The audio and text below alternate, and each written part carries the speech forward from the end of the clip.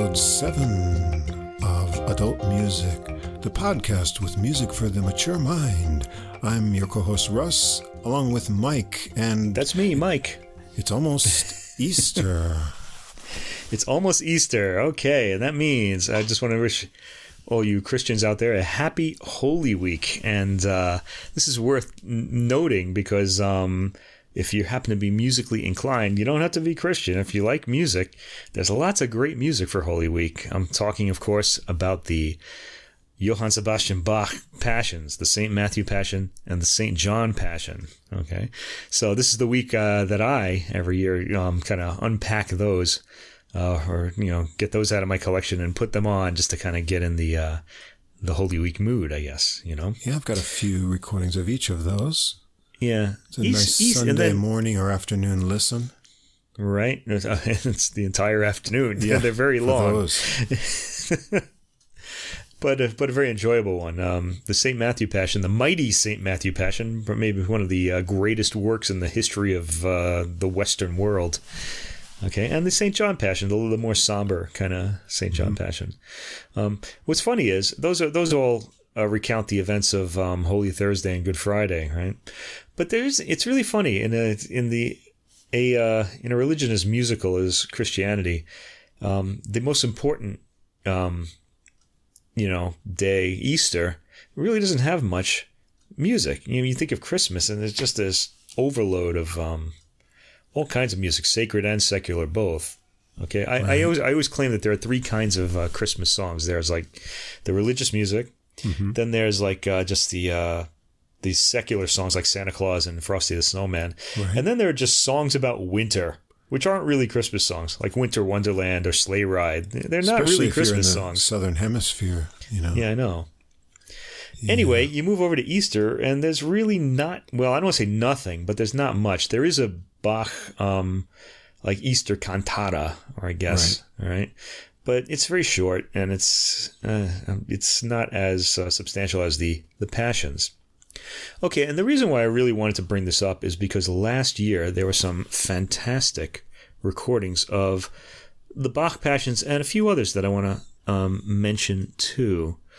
Let me see. First of all, the ones to really check out, I think, are the ones by Masaaki Suzuki and Bach Collegium Japan, of both the St. Matthew Passion, the mighty St. Matthew Passion, and the St. John Passion, which was released later in the year. The St. Matthew Passion was released at around Easter last year. And then everything went into lockdown, and Suzuki and the Bach Collegium Japan decided, hey, let's record the St. John Passion, while we're locked down. They did that, and they came out around September. Highly recommended recordings, both of them. And if you happen to have SACD equipment, they are both SACDs, so fantastic sound quality on those as well. Great singing. I highly recommended. Yeah, these are nice recordings. I listened to both of these. Yeah, I did too. Those are going to be my preferences for this year. I want to point out another St. John Passion. This one by Collegium Vocale Gent and Philippe Herrevega, the conductor of the St. John Passion, which was released at about the same time last year as the St. Matthew Passion by Suzuki. Okay, so this is another one. This is a pretty lean sounding recording. It's although the Suzuki one isn't really fully, isn't really big, have big orchestral sound either. We're going for a much leaner sound these days. Okay, so it's got a slightly different quality to it. I would recommend that one too. Okay, if you're really into your Holy Week Passions, your Good Friday Passions, there's the Richard Danielpour recording of the Passion of Yeshua, which we talked about. That's was nominated for a Grammy this year. I thought it was okay, really. It was a pretty ordinary setting, but the text was pretty interesting because it kind of takes a Middle Eastern point of view, and I thought that was kind of intriguing. Okay, it's very well, orchestrated and things, but I didn't just find it terribly exciting. The music supports the text well. Okay, and then there's one more, and this is going to lead us into our first recording. There's a Handel Passion by Handel that I have never heard before, the Brockus Passion. This is going to be there's a new recording of it, and this is this week. I haven't listened to it yet. This is going to be the first time I hear it. It's very exciting, actually. Okay, and oh god, I don't have the information in front of me here. I don't. The thing I remember about it is that the soprano Sandrine Pio is on it, and we're going to be talking about her shortly, okay, because she has been pretty active this year. She sang on this the Brockus Passion. I want to see who. Just want to get this up and see who the group was. Okay. Oh, it's Arcangelo. I love this group. Arcangelo Jonathan Cohen playing the harpsichord, and he's also the director of the group. Yeah, so knowing from what I've heard of other Arcangelo recordings, this should be kind of light but fairly fast-paced performance. I don't want to say yet because I haven't heard it, but I'm sure it'll kind of be the same. They get this real like nice rhythmic spring to their Baroque music playing. So I recommend them. I think I'm going to recommend that without hearing it. Give it a listen. Also, Sandrine Pio is one of the is the soprano on the recording. Let me see. What did I just do? I just took this away. The other two soloists are, let me get this up. Okay, Stuart Jackson tenor and Constantine Krimmel is the baritone on the recording. So I am looking forward to spending an entire afternoon, because it's also very long. This is a 2.5 hour long work. People had a lot of time back in those days, huh? They just sit in the theater, listen to their... It was before YouTube and podcasts. So. Yeah, their passion. Okay, let's go back to the past and just spend an entire day just listening to one piece of music. I think that's a great way to spend the day. Okay. So anyway, Sandrine Pio is on that. Now, we had mentioned Sandrine Pio on this podcast before when we talked about the Haydn 2032 series, the latest release. Right. There. Okay, we said that it was kind of mercilessly pushed and all that. But the real highlight of that was an aria, or a work by a Haydn work that Sandrine Pio sang on, and she was just really in top form. It really stood out as a special performance. So I really wanted to hear her new album, which is called Clair Obscur, and it's music by Richard Strauss, Alban Berg, and Zemlinsky, Alexander von Zemlinsky. There's sort of false advertising here in the title because it's got a French title, and right. All the works are in German. So go figure. I don't know. Maybe it just they're appealing to the French record label, and the French soprano are appealing to the French audience. Okay, so we gave this a listen this week. All right. Now the program has Waldgesprach by Alexander von Zemlinsky.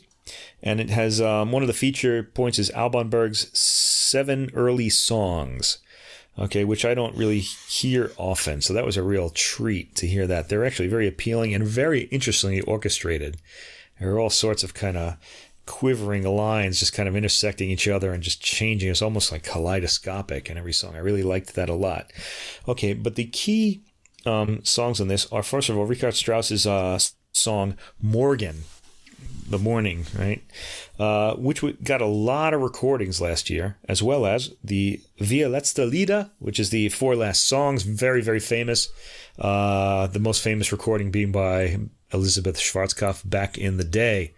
I still think of that recording when I think of these pieces, that soaring soprano line, okay, like this beam of light being flashed through the heavens, like the bat signal, but forget that reference, that wasn't good.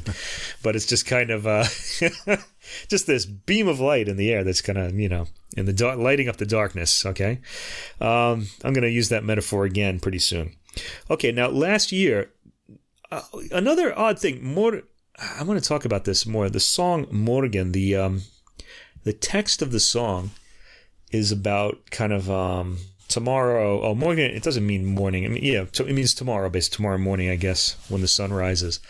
It talks about, we will walk again, or things like this. So it's sort of like a very positive song about how the future is going to be okay.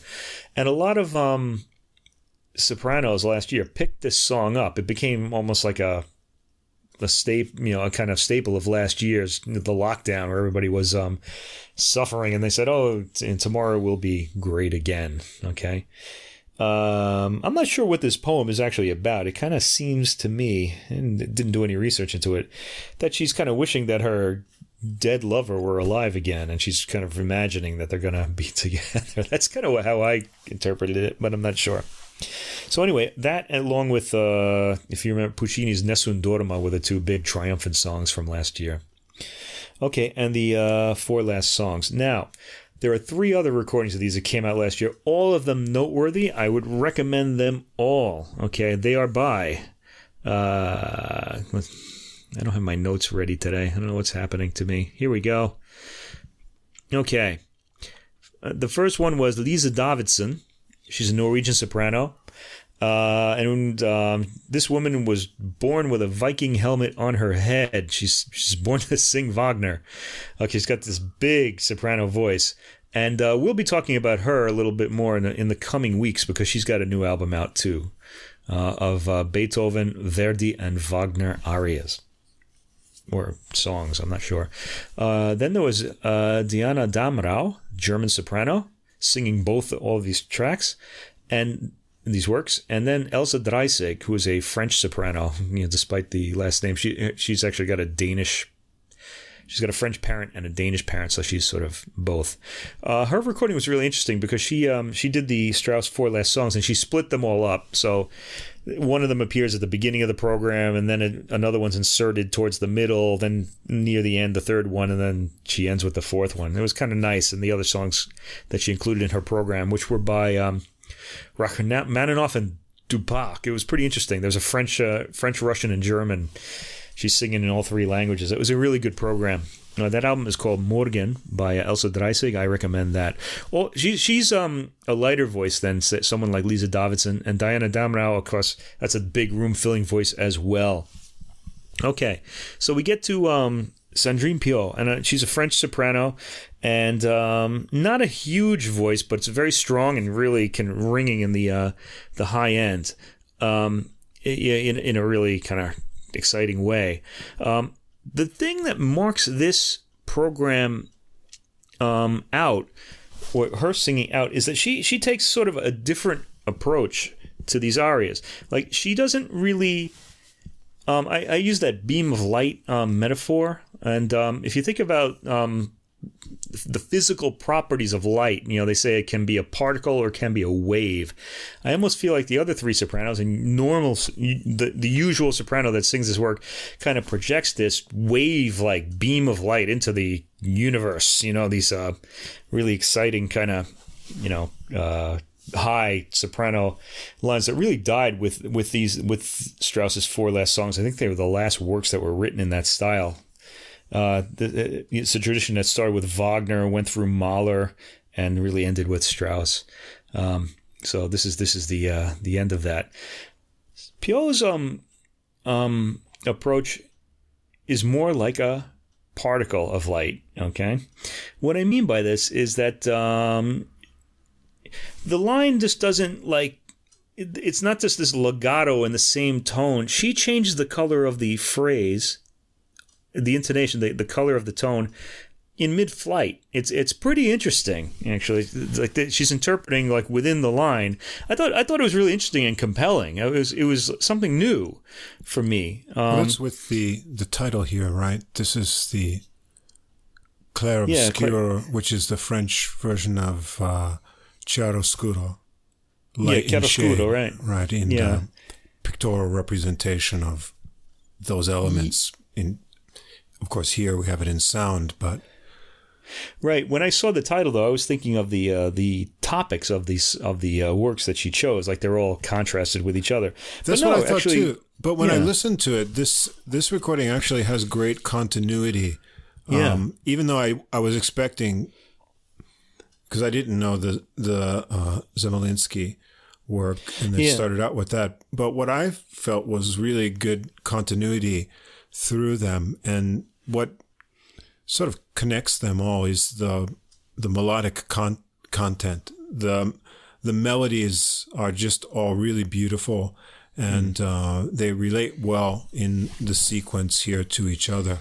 So I found it sort of an easy journey to go along with her voice. And this is not usually music, so just listening to classical music, soprano voice for me. I'll usually tire after one work, and I'll want to listen to something else because it's not my main sort of thing that I focus on. But I really enjoyed listening to this from beginning to end, and the way her phrasing and sort of foresight through all of the works and then putting them all together right from beginning to end.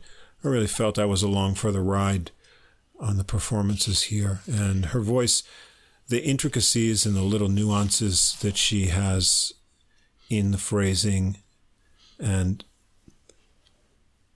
just the little musical elements that are not, like you say, her voice isn't overpowering, but she does have a lot of small things that you pick up on in her voice that she can do that are very subtle. But it drew me in, and it's a very, very well thought out program with a lot of continuity in the melodic nature of the works. So I was engaged right through it all. Yeah, by the end, not only was I engaged, but in the once we got into the four last songs, which I feel are the highlight of this program, the song Morgen, her version of it, it's slightly fast. And usually sopranos like to have a slower tempo in this so they can really you can get that whole luscious tone, out of it. But she actually kind of goes through this a bit more quickly, going more for the line, the connectedness of the line. But by the time we got to the four last songs, the second one of them, Septembre, the first words, the image, der Garten trauert, kühl sinkt in die Blumen der Regen, okay? The garden mourns, the cool rain sinks into the flowers. The way she sang this, it was just magical. I really had, I don't know, maybe I just connected with the text through her voice or something like that, and I could see that garden. It was really an amazing moment. There's a little bit of one of this, bit of an epiphany for me there. And this happened again in the third song, Beim Schlafengehen. Beim Schlafengehen, another Hermann Hesse poem. Real magic in this. I would like everybody to hear this and let us know what you think, actually, how you responded to this. Excellent program. I recommend this very highly. Okay, anything else? You want to say anything else about that, Russ? No, okay? Just that I enjoyed it more than I would normally be drawn into just listening to a whole album of classical soprano voice. I found her voice very endearing. Probably on any material, I'm going to enjoy the tonality of her voice, but the melodic nature of all these works is very compelling, and they're played in a supporting role to her voice, and just enjoyed it right to the end. So worth a listen. I'll probably listen to it again. Yeah, one more note: Orchestra Victor Hugo, Jean-François Verdier, or the accompanist. Well, you can't really call them accompanists because the orchestration is really a very important part of these songs. They really stand out in the Berg. I thought the 7 early songs. Now, usually you're very aware of the orchestration in the 4 last songs and the Strauss orchestrations, but I didn't think that was the case here. I was really focused on her because, again, she's given a great performance, and I think they just kind of lay back a bit. German composers from this era, from Wagner until around Strauss, are really famous for their beautiful brass settings, and this is the case in the 4 last songs as well by Strauss, but it doesn't really stand out here so much. No. Yeah, my attention wasn't drawn to it, let's say, but I have no problem with that. It was good playing, and it's really Sandrine Piol's recording. Recommended. Please listen to that. Okay, let's go to a big bad 20th century composer whose music really isn't very scary. Okay, a lot of people, they hear names like Schoenberg or somebody like that, and they're still kind of like, oh, it's gonna be, it's modern. Okay, it's modern music. Now, first of all, I want to say, but is it adult? There's really music? nothing. Is it adult? It is adult. It could music, be modern. There's nothing modern about Schoenberg. That music was written 100 years ago. Yes. I would like to, by the way, all you scholars out there, modernism. Okay, the adjective for modernism is usually written as modern, which I think is really crazy because modern means contemporary, today, right? But they're using it as an adjective for modernism. I think the adjective should be modernist, so that we know that it's like from that period and not like music being written today. Okay, so this kind of drives me crazy. One of my little pet peeves about music scholarship. They weren't forward thinking in their terminology. People wonder why, most of the world doesn't listen to classical music. Well, I guess there are a lot of reasons, but one of them is because I feel like scholars just make it more obscure than it needs to be. Okay, I would really like to undo that. All right.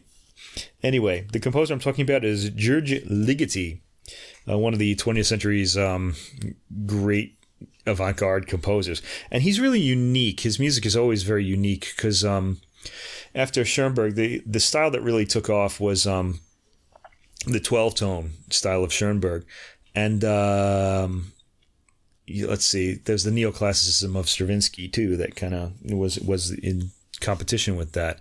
And I would claim that Bartók's music is highly percussive, rhythmic, and looking back to the earlier eras in all that modernism was also a big influence too.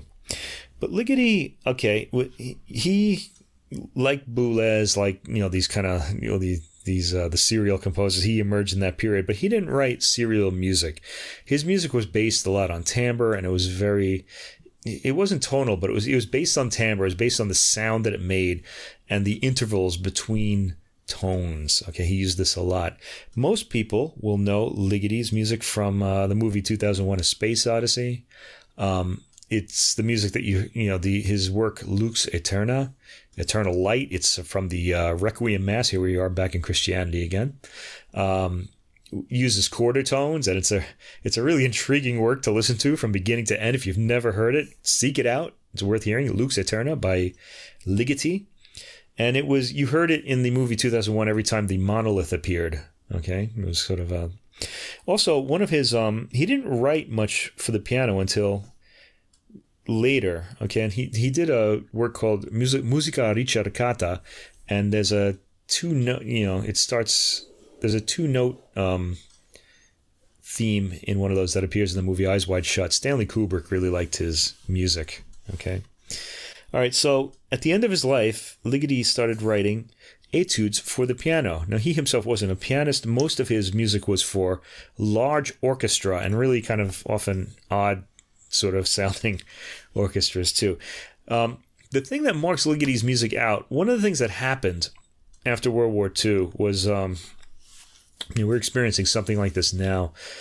Emotion went out the window. Like, people didn't want to feel anything anymore, I guess, after the numbness of the discovery of the Holocaust and the horrors of the atomic bomb and all the horrors that happened, especially towards the end of that war. Artists decided, okay, no more emotions, and they did this really intellectual music. Well, Ligeti's music is intellectual too, but it's got kind of a humor to it too. He's got a funny kind of playing around sort of quality to him as well, and that makes his music more appealing than most of the rest from this period. There's one piece that he wrote, I don't remember what it's called, but it's for 100 metronomes. And when they set 100 metronomes ticking at the same time, and of course they all wind down at different speeds, and by the end there's just some spectacular rhythmic juxtapositions. It's pretty funny if you think about it, but a 20th century sort of idea. So this one, anyway, towards the end, yeah. I when I was listening, I've listened to his symphonies and other things, and here these are etudes, right? So in a sense, there's studies for the piano, and I felt that with them. I felt rather than them being composed pieces to make a long melodic statement or something, right, that they're rather explorations of something to be worked out. Exactly. That's what all of his music is, really. Well, my first listen, I couldn't enjoy them too much as a performance piece of a composition. So I started, when I listened to them again, I tried to put myself in the piano player's position as sort of something to be worked out. And then I realized that these are probably, well, they're absolutely quite challenging to play, but they must be fun to play as a study in piano. And when I listened to them, thinking of them from the piano player's standpoint, I could enjoy them a lot more, because I found that the main thing I got, well, there are the intervals, and there's lots of things that work themselves up to the extremes of the keyboard in various pieces. But the focus for me was on the rhythmic content. There's very interesting rhythms and counter rhythms contrasting in both hands that would sound incredibly difficult to coordinate together, especially when you don't necessarily have a melody line. You're dealing with a series of intervals that are going through. But worked in with all of that is a lot of interesting dynamics too. And this is, who's the pianist? Danny Driver? Danny Driver. Yeah, we should mention, this is the recording is on Hyperion Records, the 18 Etudes of György Ligeti by Danny Driver, who I believe is a British pianist. And the other thing that was interesting to me too is trying to just sort out, because there's 18 of them here, is that the titles are in various languages. Yeah, they change I really languages. enjoyed this too. They're all fanciful as well. They're kind of really interesting. The one that I thought was interesting, there's one on there, it's called Galamb Borong. Yeah, I think that's Indonesian or something. Well, no, that's what I thought. And I looked up, what is that? So I looked it up. I didn't look it up. The sounds you hear are inspired by Indonesian gamelan music. That sort of rhythmic pulse to it, as I think Debussy was influenced a bit by that too. However, when you hear Galamb Borong, that sounds Indonesian to me, but it's actually Hungarian, and it means melancholy pigeon. So it's not the image I had at all of that piece, but it is kind of cool. And there's a lot of really busy rhythmic pieces, but there are a few points in there where his music is not, it's not really tonal and not purposely atonal, but there are a few passages that contrast. There's the 15th one, White on White. Yeah. Start out with a really kind of beautiful sequence of intervals that I thought contrasted a lot with the complex rhythms of the other pieces. So there's, a diversity of sounds in here. But I think when I listen to them, if I approach it as a study of what he's exploring, I found it more satisfying than thinking of, what sort of overarching composition I'm listening to. On the first listen, I was a bit bewildered, and then when I went back the second time, I found more to sort of latch on to and identify with as the performances went on. Yeah, that is true of classical music in general. The more you kind of know about it, like the more interesting it is, needless to say. But this almost becomes required in the 20th century, because each composer had his own really unique style. Whereas, say, in Mozart's day or in the Baroque era, there was sort of a I hate to use this analogy, but you're sort of making a chest of drawers, really. And some people were just really excellent artisans at that. There were just these forms, and they kind of followed the forms, which is not the case anymore. That doesn't mean that's not great music. I mean, it certainly is. It's really what happens within that, the designs on that chest of drawers that make it really special. One of my favorite work on this, by the way, is L'Escalier du Diable, the staircase of the devil. Okay, and you can kind of imagine the poor pianist walking up the staircase of the devil. Okay, it's these kind of upward sort of like I don't want to say staccato, bouncing sort of figuration, moving up the piano, up, and it goes way up into the very, highest notes of the piano, which you rarely hear, and then comes tumbling down. That's the one I was talking about, going to extremes. Yeah, that was it was really exciting to listen to. I liked it a lot. It was kind of funny as well. He's got a witty sense of humor, sort of like Mozart had, except that he's in a modern musical, his own kind of modern musical style. Yeah, Ligeti. These works, I think these are the last great piano works ever written so far. These were the last works. Book 3 were the last works he wrote before he died. I'm not sure. The last one I think was written in 2000, 2001, and he died in 2006. And I'm wondering if he was just sick for the last 5 years and would have written more. I'm not really sure. I'm not up on that. But fantastic titles. This is music. It's a little bit of a challenge. You have to sort of, I guess, adjust to it, or maybe know a little bit about it first. I think so, because I knew his orchestral works, but this was something completely different for me. I thought, okay, I kind of know Ligeti's concept, but I wasn't really ready for that applied to the piano. It's something completely different here. And, yeah. And aside from the early, like, Musica Ricercata and a few real miniatures, they're really the only substantial piano works that he wrote in his life. And he did it towards the end. I want to say something about the performance and the recording. Now, I knew these works before because I had heard Pierre Laurent Aimard record them. He recorded them all when Ligeti was still alive, and he had only composed the first etude in Book 3, White on White. Also, the only English language title in this whole set. And the other 3 he included on an album of like African Pygmies or something like that he was doing. He was kind of contrasting music, classical music with the music of African tribes.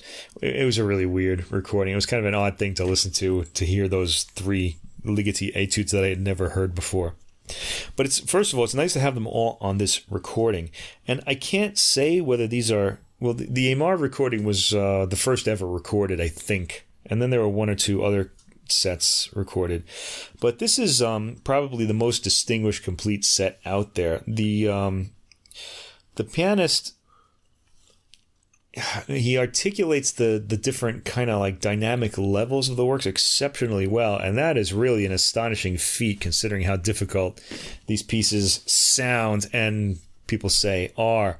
So he gets great sound, and the recording is fantastic. It's really clear. You can hear all the detail in the playing. I think this is highly recommended. I thought it was great. If you're ready for a little adventure, I would recommend this.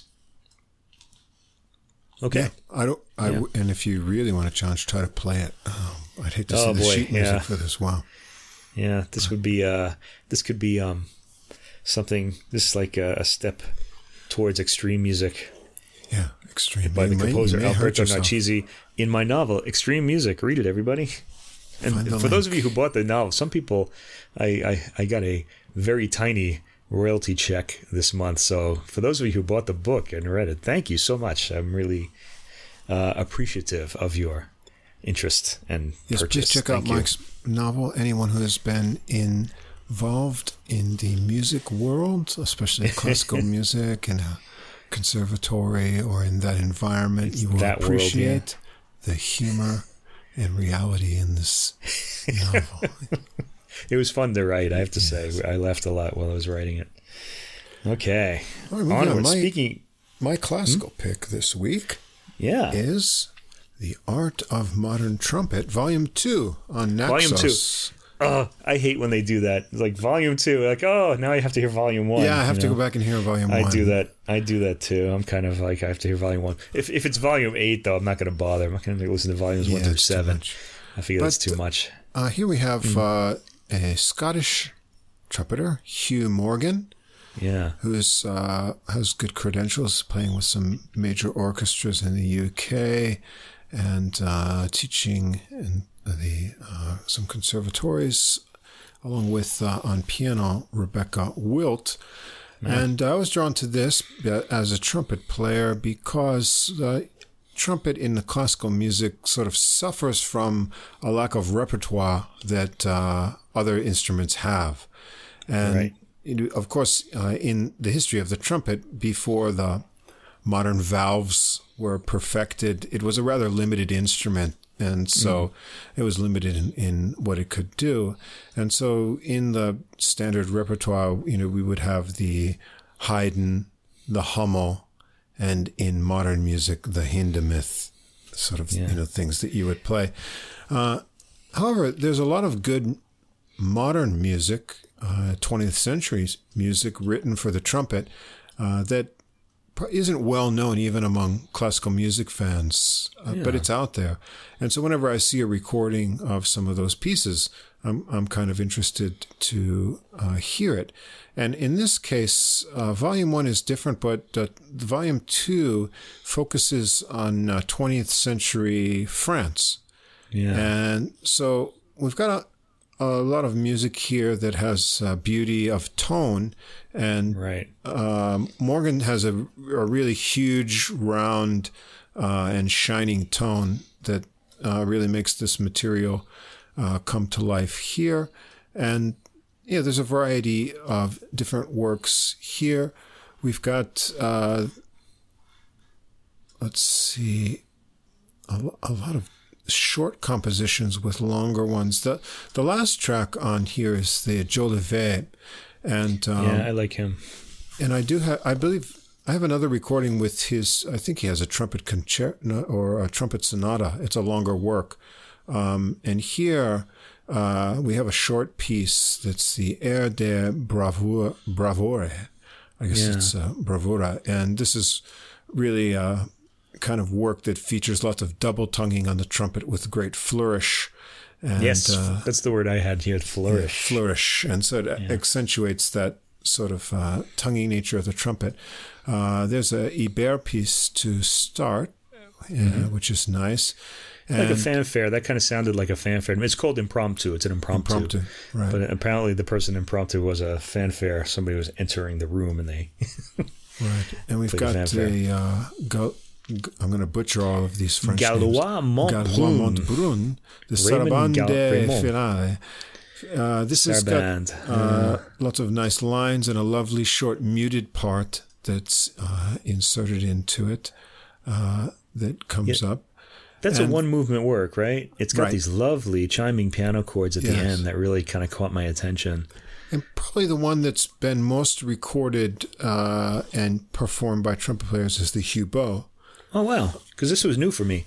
Right. No, it's actually, I think a lot of trumpet students are playing this and performing it in recitals. It's very sonorous, lots of nice melody lines. And the third very noble movement, at the beginning. Yeah. Yes, and the third movement is called Spiritual, which has got some bluesy, very American type elements in it. And it's really lovely piece, Then we have the Sankan Rhapsody, which begins with some very interesting trumpet intervals that sort of set up a sort of movement with just the trumpet, and then it becomes rather playful with the piano. And there's another piece here, Roof. And I think Sankan and Roof are lesser known French composers.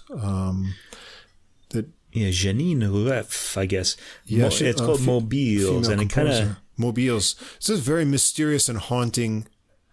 But I thought of like Mobiles as those kind of hanging sort of things, and you get that sense from the opening piano line, where these kind of you have these like almost hanging like tones, and they're played like really spaced apart from each other. Kind of gave you this image of something just kind of hanging in midair. Yeah, I liked it a lot. I think her and Sankan, they're not well known outside of France for their other compositions, so it's nice they're included here. And I think having sort of this French 20th century theme makes a nice concept for the whole album. The trumpet playing is fabulous, beautiful tone, and technique seems effortless by Morgan, and Wilt's piano is a nice support here. So for a 20th century collection of music that's very quite accessible, it's all easy to listen to, really, and has a different collection of moods and different styles, but it sticks to this theme. I found it quite enjoyable, and I'm going to check out Volume 1. I haven't had time to listen to it yet, but whenever I see a collection like this, I'm hoping it will be something good, and for trumpet players or fans of trumpet music, this one is well worth a listen.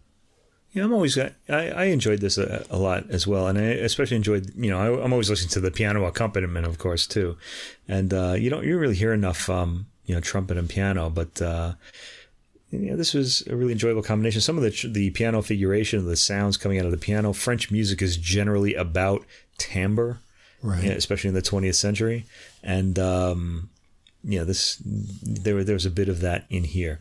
Oh, by the way, if you're ever trying to get into like Pierre Boulez's very dense, highly intellectual music, the secret is listen to the timbre. The sounds that the instruments make. It's very inviting, and then as you kind of do that, you can get more and more deeper into the intellectual stuff as you go. It's the thing about French composers; they have this real good ear for the sound the instrument makes and the way they combine them. Okay, so that's pretty interesting here. The French ear for the trumpet.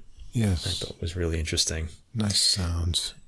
Okay, and that will do it for. Well, actually, it won't do it for classical music. Kind of. Because we're kind of getting into the jazz part of the program now, and this was my choice this week. Both worlds. We both knew about this, but you decided we should talk about it. And, because I kind of thought it was interesting. This is Pat Metheny's new album, Road to the Sun. Now, I had noticed that this was... it was making all the jazz lists. I was like, oh, Pat Metheny has a new album out. He had a brief hiatus in the 2010s, like I think from 2015 to 2020, he didn't make an album.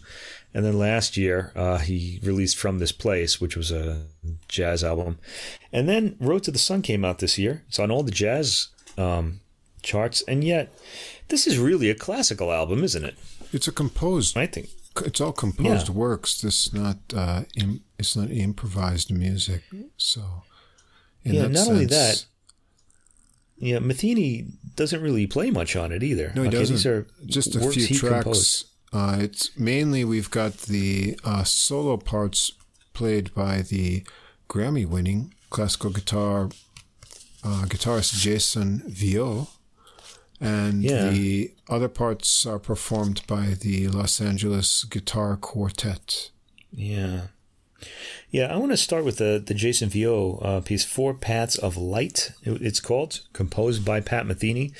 And I was expecting something sort of jazzy, but no, this is a really very strictly composed work. It's a bit... somber, I guess. It's kind of serious, but serious in only a way like Pat Metheny can be. Pat Metheny in his music, in his jazz, and even here, he comes across as such an optimist and a person who just takes real joy in music that it just comes out even in a work that's he's being serious in, even in like minor key movements. It just kind of sounds like it's this kind of light sadness that's going to go away really soon.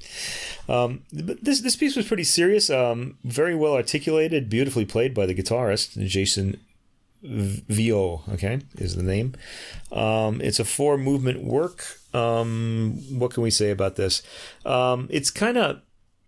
it's really written in a traditional classical style with, different parts...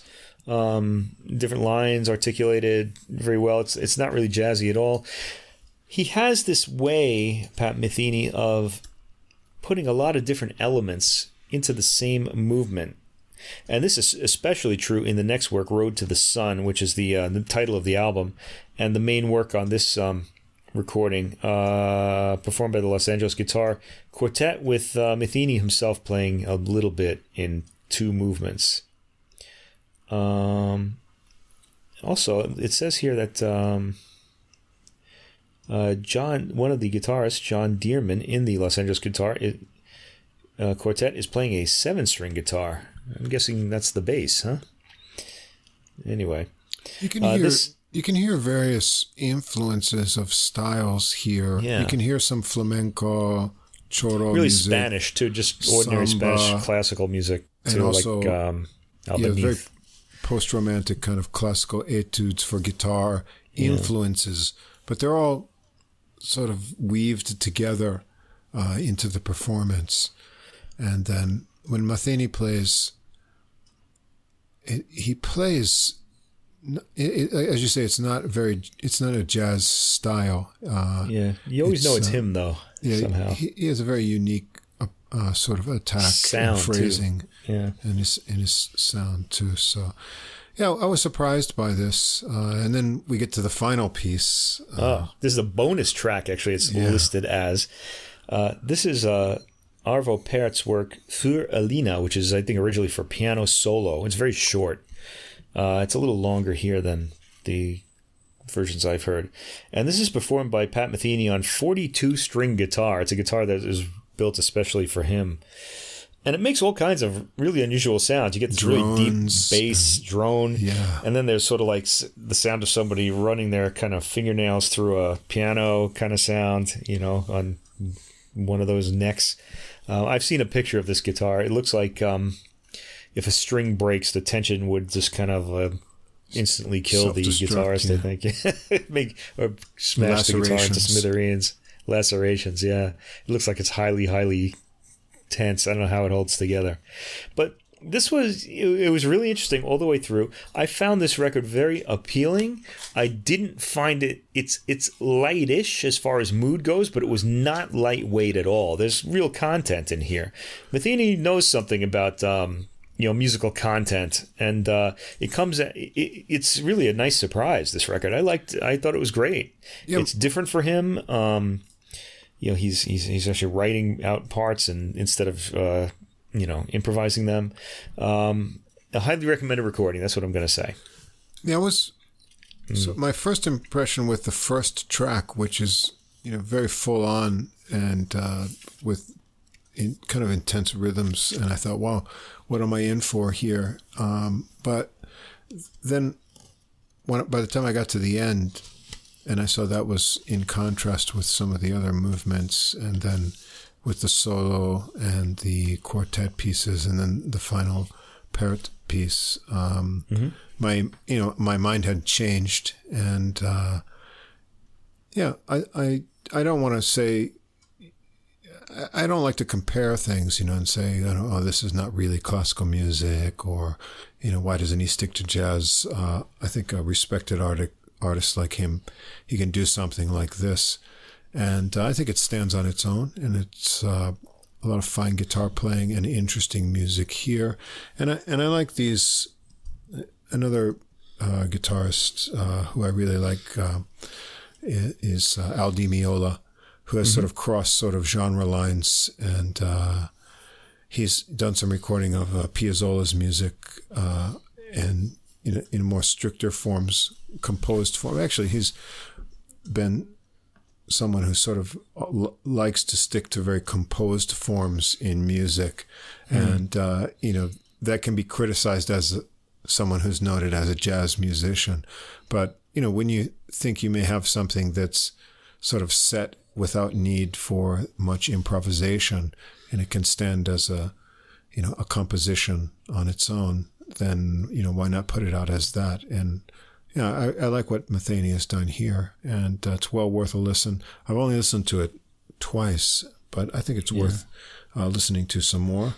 I think I'll be listening to this all year, to be honest. I liked it, and the it's not really a Metheny sort of approach, but the Arvo Pärt work, which is very still, he captures that stillness well, and I was kind of impressed by that because it's really a departure for him. That's really put you out there in a different space, that track, Yeah, Metheny's playing is often in flight, and that one kind of captures this sort of stillness. He made an angry comment about all modern guitarists sounding exactly like him, and he wasn't happy about that. I think he might be right. He did say that, really? Yeah. Not in a conceited way, but in sort of an angry kind of way. But he is that influential in his sound. So it's not a bad sound to have. I can tell you that. It's very positive, and especially in the world we live in the 20th century world as well. He was really just this kind of. Well, there's just a few players that have a huge, they have that stamp of a sound that if it gets in your head, you can't get out of. Like I think, like another guitarist like Mike Stern. When I hear Mike Stern, I have no idea what he's doing because it's like from outer space, but it sounds so cool. John Schofield, another player like that. And then as we've been listening, in the past few weeks, we've talked about a lot of the Bill Frisell albums. When Bill Frisell is on an album, that atmosphere and sound he has, it just sort of, that sets the whole terrain for anything else you put on top of it. And, so these guitarists can have a huge influence. And I think, Metheny's whole approach with tone and phrasing and everything, it has that big of an influence that people who try to copy his licks and phrasing, it might be hard to break out of that because it can make a huge impression on the landscape of what's funny is with Bill Frisell, too, you never hear him sort of do these like athletic sort of playing, but he's got this real sound that takes up space. It has real presence, it's kind of magical. It sneaks up on you in the background. Yeah, for sure. Right. It's just kind of, it's right there. And yet it doesn't really sound, if you listen to it, it doesn't, what he's actually playing, it doesn't really sound like there's much there, but there is, I guess. He gets all of it out. Okay.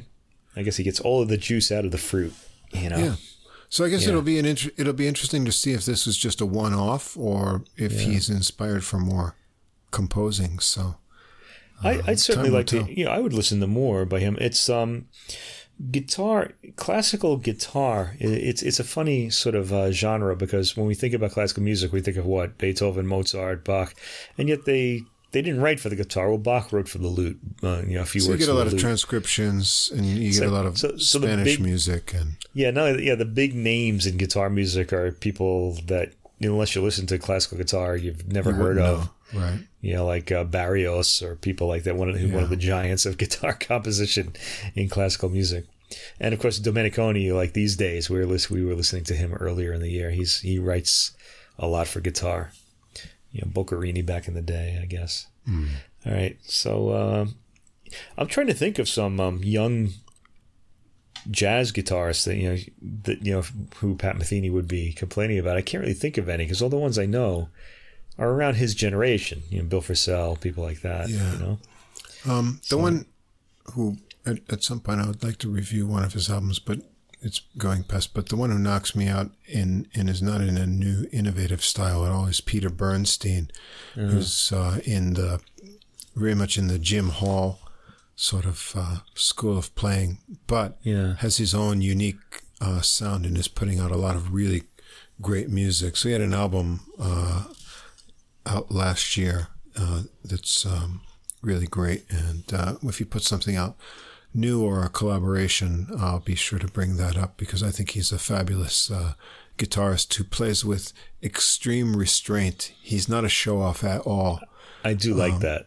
And he has the deepest tone that's out there that really draws you in. So I'll be looking for anything new that he puts out. I'll be looking forward to that then. Yeah, I'm not familiar with this. His album that came out last year, I think it was October or November, is called What Comes Next on Smoke Sessions Records. Highly recommended. Not least for the sound quality of the recordings too. The Smoke Sessions are fantastic. Yeah. One of our favorite record labels. Indeed. And there's one coming up in April that I've got on my list. So it's going to be a surprise. You're not going to tell me what it is? What is it? It's Vincent Herring, the great alto sax player's upcoming release, and he's sort of a great alto player who has swallowed and incorporated the sound of Cannonball Adderley in a modern context with much more there, and all of his previous releases have been really, really enjoyable. So I'm looking forward to. I've heard there's one track up on Deezer, so when the album comes out next month, pick it up, and hopefully we'll feature it here. We should make a list of all the things we love, the apps, the record labels, all those things, just so people know. The adult music toolbox, so to speak. Yeah, the adult music toolbox, what you should be, or what to try out at least. You can use to try out. You're a discerning adult. You can decide for yourself. We'll just kind of point you in the direction. Yeah, we could just take it from our experiments in obsession with music. Obsession is time. Obsession is right. I've long remarked I have no more room for the CDs in my house. I need to buy a new house now. That's right. Mike is moving for my CDs just to accommodate his CD collection. That's it. I'm actually keeping my old apartment, which I'm going to live in. My CDs will live in my new house. CDs will live in a new place. And make sure, remember when you sign that will, put down my name as the inheritor for all those discs. Indeed, I wish they could pay rent, but who knows what the future will hold. Yeah. Anyway, there was speaking of which, there was a joke about I forget what it was. I think it was about I think the intelligence of monkeys, and somebody had said that that they thought that monkeys were more intelligent than people, but they're not letting you know because they know that we'd make them work. So could be some I truth guess to that. I think those CDs are keeping quiet because they don't want to pay their rent. They know I'll extract it from them. Anyway, what small fortune lies inside those discs. Oh well, it's they're not worth much, but they cost a lot. That's the thing. I'm doing everything in backwards. I should buy cars instead. They go up in value. Archive of cultural heritage. It is that. That's true. I think of it that way, and I love having them. So, okay. Next one. Let's go on. Moving on what do you got? To the next jazz release. Something I heard digging deep into the new releases. Give It All You Got by the trombonist Michael Deese. And this is on Positone Records. And Michael Deese is a guy who has made a name for himself.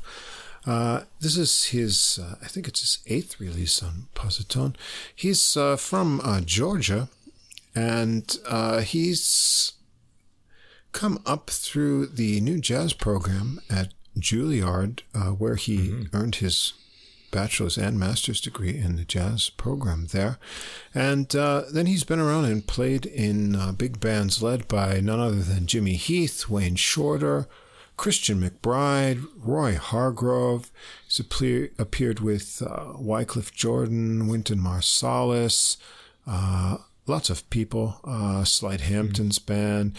Pop music, he's been a performer with Paul Simon, Alicia Keys, quite a good resume. And these albums he's recorded as a leader on his own are also quite excellent. And we get his latest release here that was recorded in 2019 but has just come out, Give It All You Got. And this is a fine kind of post-bop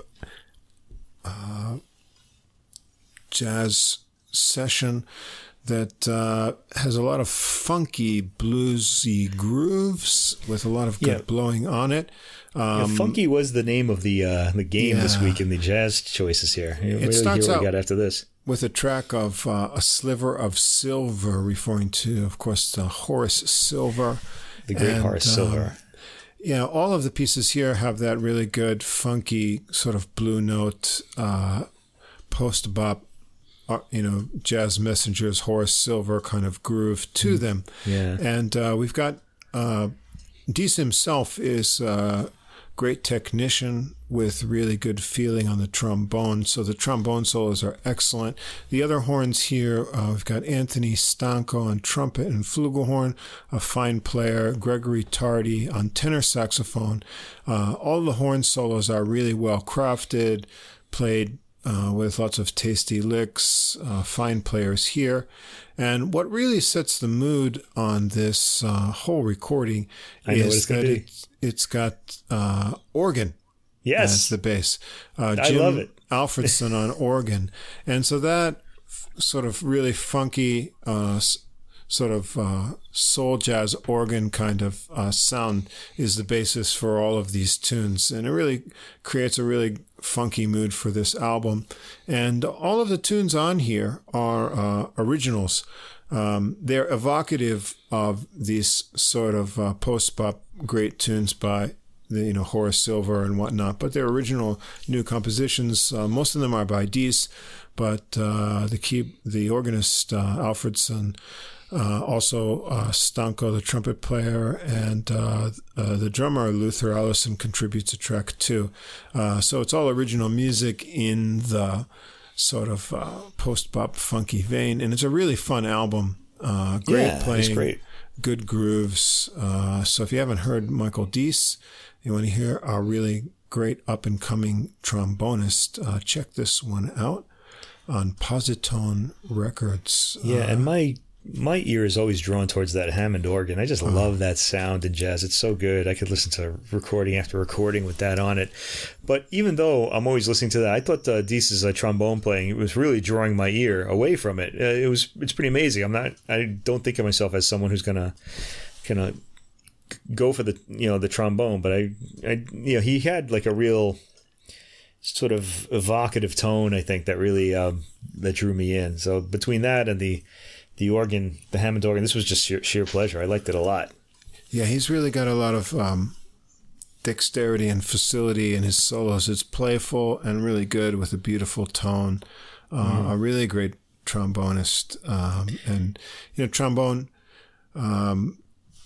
it's one of, it always takes a back seat to sax and trumpet in we really don't ensemble. hear enough of it as a solo instrument. But we should hear more of it. Another great player also on Smoke Sessions is Steve Davis, who I saw with the New Composers Octet some years ago.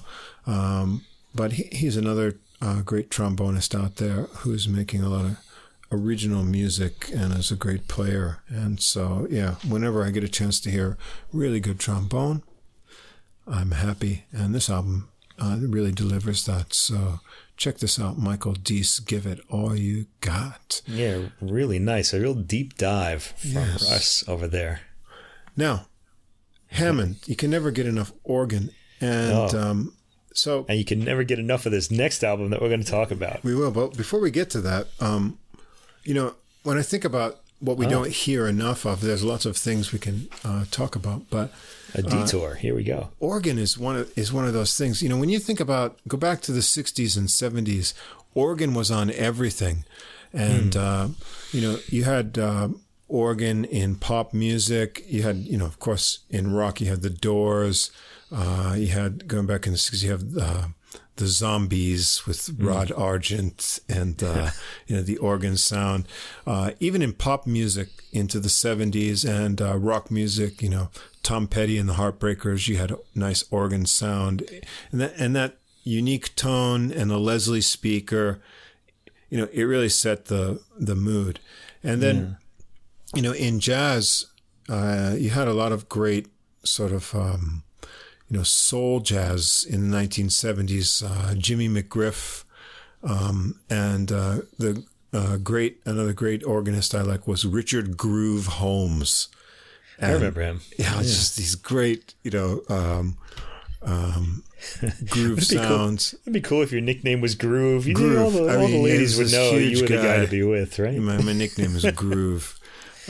There's a great tune with great horn lines called Ain't No Trouble on the Mountain. It's this minor blues with this great bridge, and it's all this great music. And then I don't know what happened, but in the 80s when sort of the new pop music came out and sort of synthesizer became the bass. For a while, like, guitar-based rock music coexisted with that. But now we're in this new era where we don't really hear much guitar music in pop music, and we don't hear any organ, Yeah. Oh God, it just drives me crazy that there's no guitar, because to me, like, pop music is the guitar. Yeah. I guess it's our generation. Luckily, in jazz, there's been a resurgence. So we've got some nice organ here on this album. Michael Brecker recorded a couple albums, or at least one, with a sort of organ trio as the basis of it. And we've got, of course, Joey DeFrancesco, who has brought the organ back. Another wonderful jazz pianist and organist extraordinaire, Mike Ledon. Yes. Who you introduced me to him. Yeah, if you haven't heard him, fabulous recordings. And what came out after we had already decided our list for this week, which, I can recommend. Well, we can do it next week, I guess. No, because I don't want to do it because of one extreme reservation. Dr. Lonnie Smith has a new album out on Blue Note.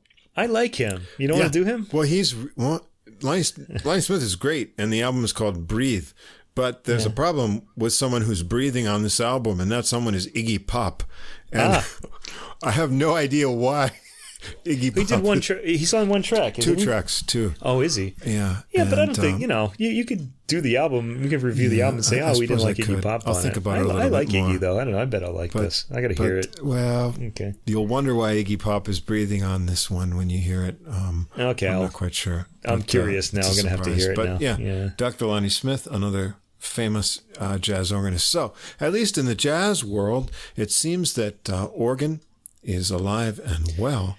Yeah, before we go on to the record, I just want to say the thing that really killed the organ or the keyboard in general in all those in the 70s, there was also that the Roland piano. Piano. That's made somewhat of a comeback too in jazz circles. Yeah. But I remember because I was around in the 80s, and the thing that killed that was the synclavier synthesizer, specifically that one, because it could take samples. And there was a famous incident about taking a sample on the Cosby Show at the time. Stevie Wonder was on the Cosby Show, the sitcom one where he was Dr. Huxtable, and he kind of showed the kids how to take a sample on this instrument, which I believe was a synclavier. I don't remember. I mean, it was long ago and I haven't seen it, but that just changed everything. Suddenly kids were starting to take samples, and hip hop became sample heavy. Because of that episode, really, it had a big influence on everything. And then everything was the synclavier, which kind of bothered me. I think Peter Gabriel used it a lot too, and people like that. So some people used it really creatively. But my whole problem with that instrument was that you could make any sound with it, which is great if you know what sound you're going to make. But it eliminates accidents, and accidents are usually good things in music. When you just sort of maybe do the wrong thing, and yet this sound comes out that you just never would have thought of making before. It's kind of that quality seems to be missing in music now. And it was exciting because when you kind of do something wrong, you have to recover from it, and somehow it sort of wakes you up, and so there's something kind of electric about that sort of thing happening as long as you handle it well. I think of the feedback at the beginning of I Feel Fine by the Beatles, things like that. That wasn't supposed to happen, apparently. And it's kind of iconic now. Yeah, something spontaneous that happens in the music.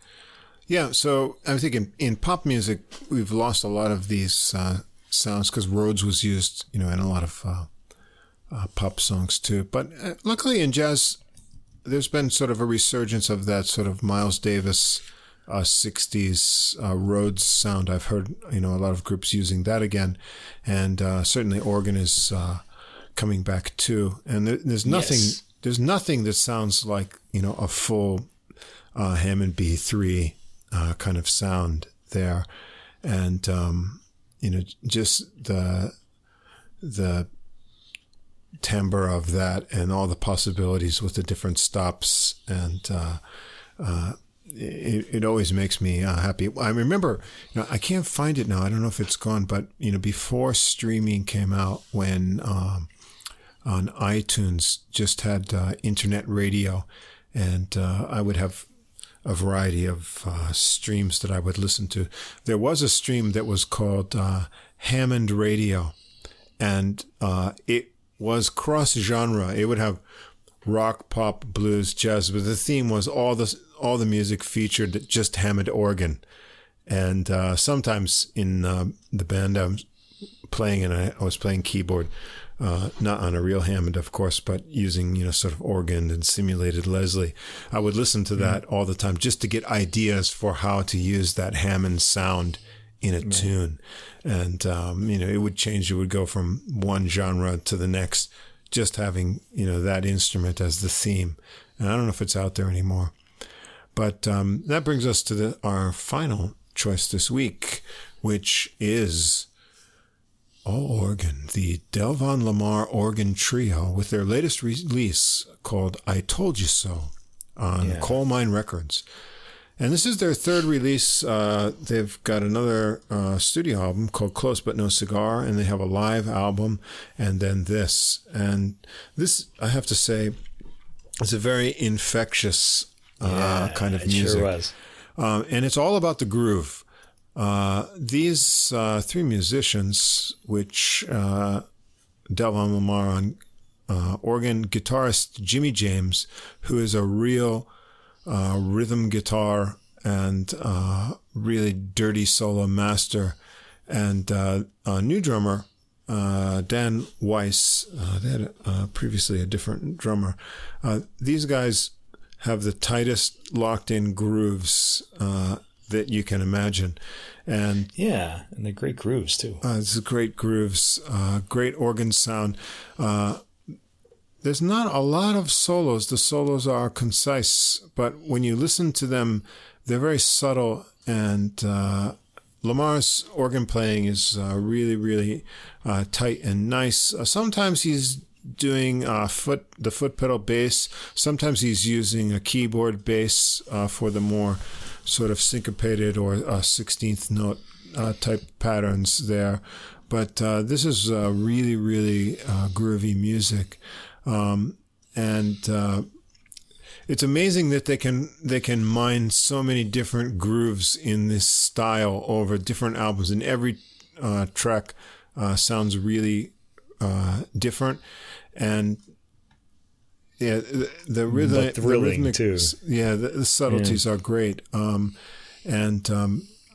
this one, I Told You So, has a bunch of interesting tracks. One appealing one is the second one. I'll actually post a live performance YouTube video of this, because Jimmy James' solo is really out there on this one, and he does a lot of very interesting things in the live performance of this, which is Call Your Mom, which reading up on it, they write a lot of tracks, it seems, based on a groove, and they don't really have a title for the song.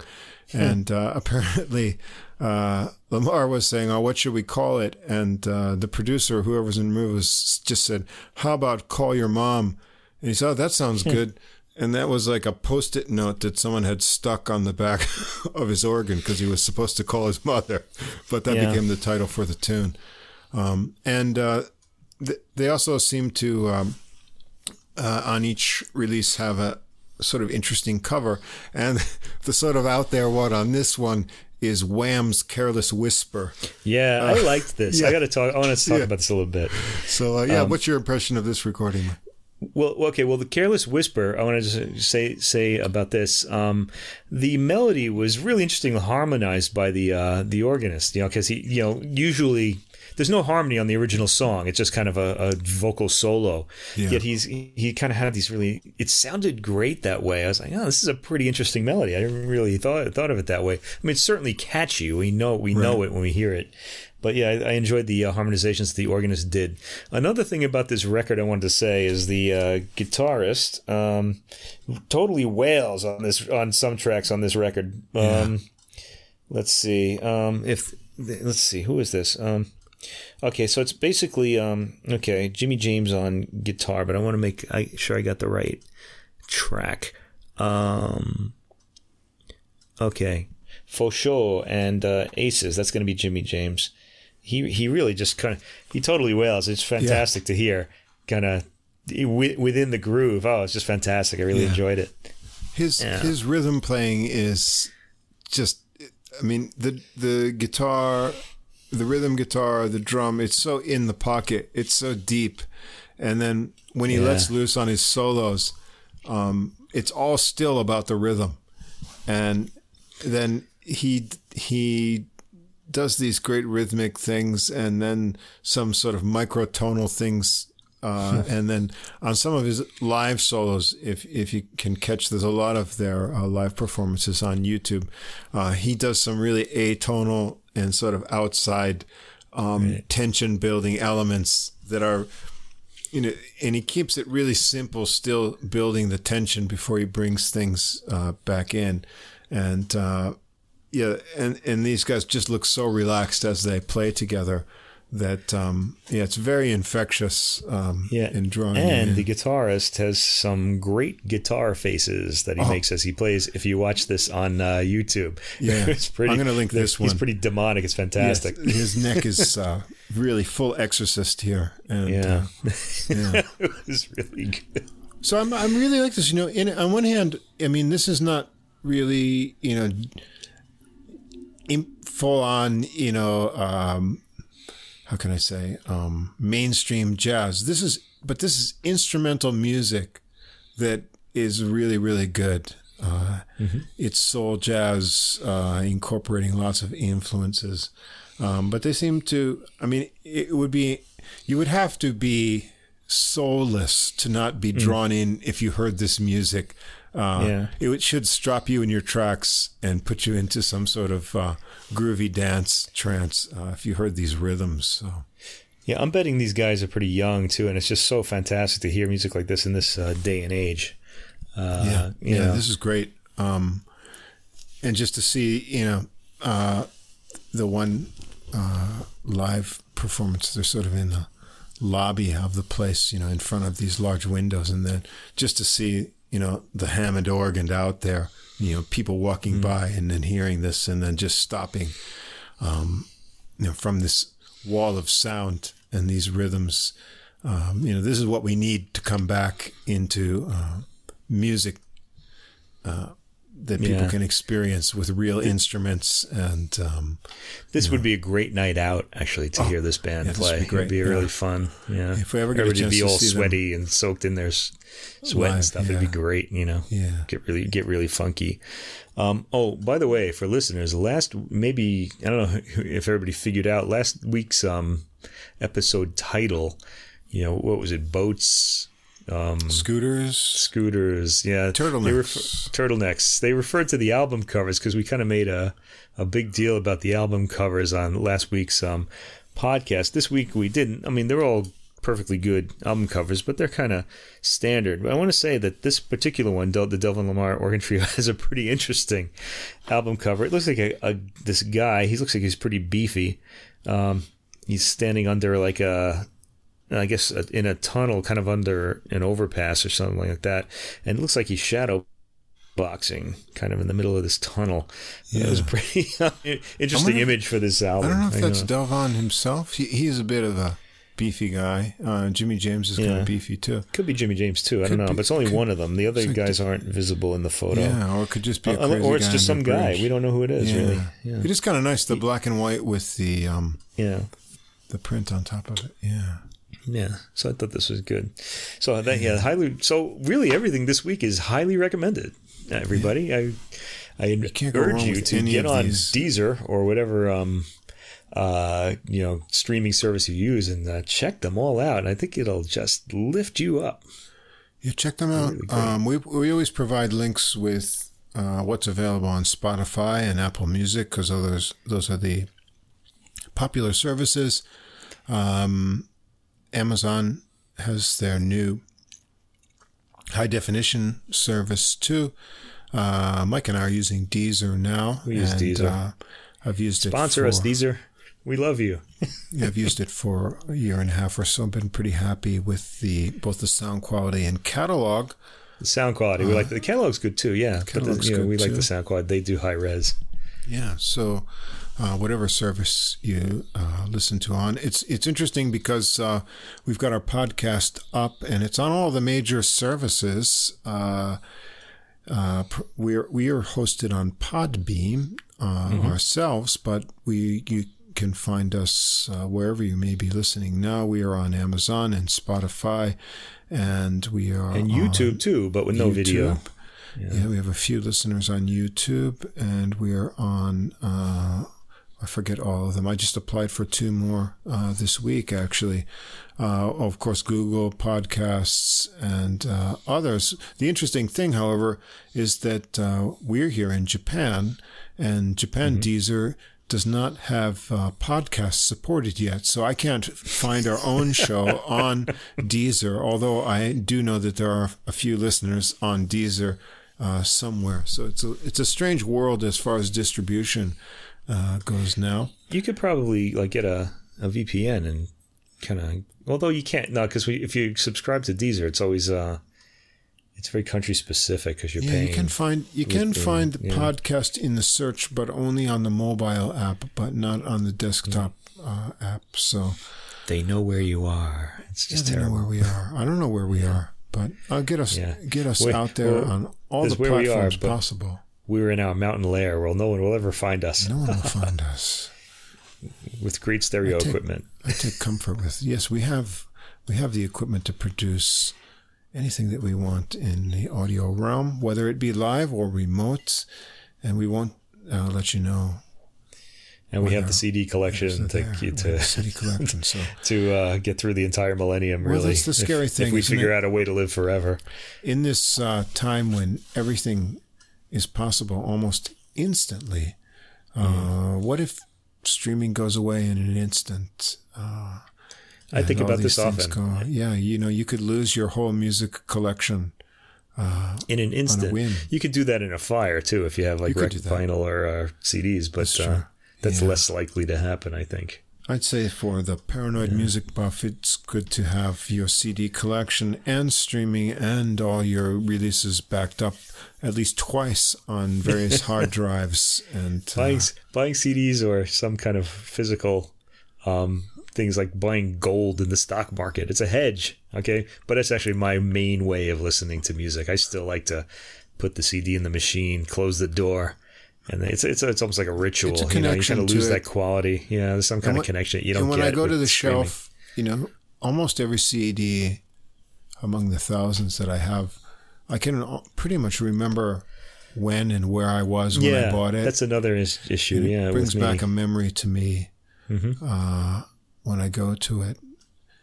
And, so there's that tangible connection with the album notes. And also, these days, I do buy new releases, but I pick up a lot in the used stores here in Japan. And, I also notice when I, sometimes I look up on my, smartphone while I'm there or when I come home, and I realize I find a lot of these releases that not only are they not on streaming, but you couldn't buy them new if you wanted to because they're out of print and not available any longer. So there's a lot of music that has fallen in the cracks in the modern I'm also happy to say that all classical recordings, and not all, but almost all, classical recordings are available on physical media, and a lot of labels don't put their music on streaming services, or for example, Hyperion Records will stream from their website, but they won't have their music on a streaming service. So it's a little hard to do that, but you have to go to their site and you have to know that something came out, otherwise because you wouldn't find it on your streaming service. Actually, there are some CDs that that we talked about, the Copeland CD the Copeland album Symphony 3 that we really want to hear on CD. I imagine it'll come out eventually, but maybe. It's a great performance. It shouldn't just be in the ether somewhere. It should be on somebody's shelf. And then you've got, the worst culprits for not wanting anything on streaming are the Japanese labels, Sony, and Sony's other the ones. worst. You weren't going to find Yo-Yo Ma albums on streaming that are on Sony and things like that. And that's so wrong. I mean, he's such a major kind of name, and you can't get him on streaming. It's really crazy. We use Presto Music a lot to look at things, and they're usually in very England, they're fantastic. Fairly priced for both CD releases and also if you want to do the digital download. But yeah, they're really good. They figured it out. Take a look at those releases on the Japanese direct from Sony or Onkyo Music, and the prices are sometimes twice as high. Yeah. And I'm thinking, what are they thinking? Even for music that is available on streaming. And you're talking about here in Japan? Yeah, here in Japan. Yeah, the price is really high. And, so their approach is just really hard for me to understand because it's actually often cheaper to buy something from England and have it shipped to Japan than to just buy it from a record store in Japan. Yeah, that's crazy. Or even from Amazon. It's really Amazon Japan. It's really crazy. Yeah. They just mark it up so much. Yeah, so it's a strange world. I think it has to do with all the middlemen. It's a strange world. I just feel, fortunate that a lot of things we can listen to just on streaming before we decide to buy it. And imagine that. Imagine when I was a teenager and I had saved up all my money from my jobs that I was doing, and to buy this stereo equipment and my turntable and things. And someone said, when you get to be an old guy, you're going to hold something in your hand and point it at your stereo system, and you'll be able to listen to almost any music that was ever recorded in better than the quality you have now, just at the touch of a button. I wouldn't have believed it, Yeah. And yet that's where we are now, with some caveats to that situation. But who knows where we'll go from here? It's a wild west of. Let's just hope it all gets preserved, whatever, I hope so. through whatever's coming, because it's all so fantastic, and it really is a record of our existence here on Earth during that period. Yeah, that's what I worry about with any form of culture, books also that are only in the digital realm. They're easily erased or disappeared if they're only on a disc or on a drive or something like that. So, physical media still has a role to play, I think, in our collections. So, I won't be giving up my disc collection anytime soon. I will not either. And it's kind of a nice thing to be getting old with, actually, just having that music available to you. It's always right there. And when the Wi-Fi goes out... just hope my hearing holds out. What? Yeah. High res? Did you say high res? No. Anyway. I think that'll be about wrapping it up for this edition. I think so. That was great. Adult music, yeah. Strong recommendations all the way around this week. And wishing everyone happy Easter. Happy spring. Well, happy Palm Sunday today. If you're a pagan, happy Ishtar or whatever next goes week along we'll with be that. up on Easter, but I guess we could say happy Easter next week. Yeah. Happy Holy Week. And listen to the Passions. To spring the releases, both religious and secular. Yeah. And there's lots of stuff coming out. We're going to be in no shortage of material to talk about. Yeah, it's really exploding now. And once again, if you've made it to the end of this podcast, please subscribe or send comments. Let us know who you are, where you are. We've got listeners from around the world now and multiple downloads in various countries and locations, but not so much feedback, positive or negative, from any location. So drop us a line. Let us know where you're listening from and what you're listening to. And again, please subscribe. It helps us. Yeah, subscribe. Okay, It'll help us. It ups our profile. Help our profile, keep us up in the recommended browsing listings on all of the services, which will help us get us into the spotlight more, where we can take that next step. And you never know, if you're an early subscriber, or, if we wind up getting into the spotlight, there might be some merch for you. We don't know, We don't have any merch now, but, I'm talking about the future, years down the line. Gathering momentum as we go here. Here we go. Haven't missed a week yet. No, and we're nothing to hold us back in sight. I want to do this every day. I kind of like this. When we get old and retire, maybe we can do it every day. Maybe we will. Nothing to do. We're just going to talk about music every day. Right. Wouldn't be a bad way to go out. Yeah, it wouldn't. This has been episode 7 of Adult Music, your podcasts for music for the mature mind. And we will surely be back next week with some more selections for the spring that will stimulate the intellect and soothe the emotions and bring out all that makes spring worth living for. So see you again next time.